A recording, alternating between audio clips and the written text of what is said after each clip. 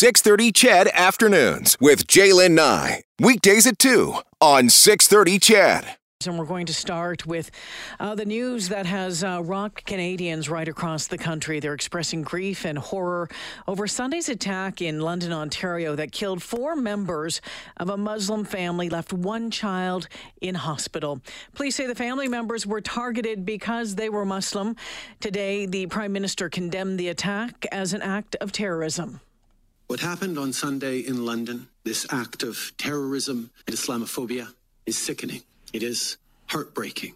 It's hard to find words that are enough. What can be said when yet another family has had their loved ones ripped away, when a child is in hospital, when a community is in mourning? So all I can say is this: to everyone who is grieving, who is angry, who is afraid, your neighbors stand with you. Your community stands with you. We will not let hate divide us. Conservative leader Erin O'Toole says he grieves with the Muslim community and right across the country because there is a pain that they have known before. NDP leader Jagmeet Singh says Canada must acknowledge that an urgent threat to public safety comes from extreme right-wing ideology, white supremacy, and hate groups that radicalize people. The suspect in this case is a 20-year-old from London. He has been charged with 4 counts of first-degree murder and 1 count of attempted murder. Police have said that they are in contact with the Royal Canadian Mounted Police about whether terrorism charges should be pursued. Our first guest this afternoon is an expert in homegrown violent extremism, Dr. John McCoy. Welcome back to the show.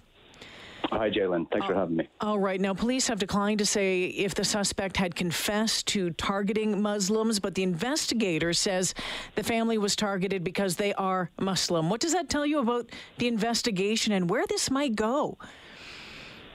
Well, where it's going to go is really an attempt to decide whether to lay terrorism charges under Section 83 of the Canadian Criminal Code or not. And that is really going to be determined by the police, by the RCMP, and based on the evidence that they have at their disposal. Because if they want to lay a Section 83 charge, then they need to be able to demonstrate clearly to get past the burden of proof within the Canadian Court of Law that this was motivated by an ideology. And that will be the question for investigators right now. They've decided for now to go with the first-degree murder charges. The question will be, can they layer that with terrorism charges, and do they have enough evidence to get that through a Canadian Court of Law, which is difficult. Which is difficult. Section 83 of the Criminal Code says, an act or mission in or outside of Canada that is committed in whole or in part for political, religious, or ideological purposes, objective in cause, and in whole or in part with the intention of intimidating the public or segment of the public with regard to its security. It goes on to say that intentionally causes death or serious bodily harm to a person by the use of violence. I mean, by that, it could, for someone not the trained eye, sounds like, okay, well, that could very well, match a terrorism charge. But we have seen, we go back to the van attack here in Edmonton, which seemed to be, similar to this, but it never got to that point. Talk about the difficulty in laying a charge like this in this country. And same thing with Bissonnette, who carried out the mosque attack. That's right. In Quebec City, and the same thing with Manassian, who claimed an incel ideology and conducted what arguably is the largest mass casualty event we've experienced in modern Canadian history. So it is, again, this goes back to burden of proof. And if you're the Crown and, you're thinking about the victims and you're thinking about the gravity of the crime, and your goal is to get these individuals in prison for as long as possible, then it might actually be a rational choice to charge them with something that is, the burden of proof is lower. It's much easier to show that this individual struck that family and murdered them than it is to show that they did it with a specific ideological intent or motive. So you take risk in layering on that Section 83 charge. I think there's a lot of open questions around whether we need to change the legislation around Section 83, but it is a risk for the Crown, and I think that's why we see in these examples quite frequently that there's a preference to demonstrate an act versus demonstrating intent. John, we've talked about this in past when we have had, other incidents. Unfortunately, it seems that's the only time that we talk. One day we'll have a conversation on something better. But when we talk about, police have said at this point they don't know if the suspect in this case doesn't know if he has any membership in any specific hate group. But we know that he doesn't have to be, because we know about these so-called lone wolf attacks. Tell us about how that happens, how one might become radicalized. So we're all, as you mentioned, we're all sort of grasping at straws here to an extent because we don't have the right information. But my immediate reaction when I heard about this case was, okay, this fits the pattern. This could happen in London, Ontario. This has happened in Christchurch, New Zealand. It has happened in Overland Park, Kansas. It has happened in Munich, Germany. The list goes on. We're getting into the dozens of these attacks now, where we have individuals who fit a pretty similar profile and a pretty similar pattern. They're socially isolated. They're on their own. They're engaged online with some ideas, maybe with like-minded individuals. They don't have a lot going right for themselves in their lives. And for whatever reason, they decide that this is their path to address some kind of grievance or gain some kind of notoriety. And I think what we're seeing in this case, again, this is from early indications with quite, not a lot of information coming from police at this stage.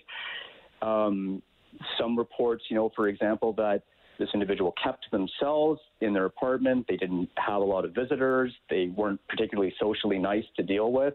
The reports from the neighbors, it smells very much like these kinds of incidents, like a Christchurch type attacker, where you have someone with very few physical connections in their day-to-day life, but quite engaged online. And I'm guessing that's where we're going, but I caution, that's a guess.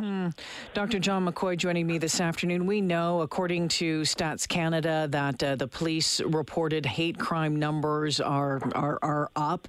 How do you think, has the pandemic impacted that? It's hard to say. I think, for those, going back to that earlier sort of description of the profile we see with these individuals, they're not the most stable individuals in the world, and they can be triggered by specific events. So could the pandemic or the experience of an individual during the public health restrictions, where, often these individuals are already isolated, become further isolated, that seems a reasonable argument to me. But again, it would be quite speculative.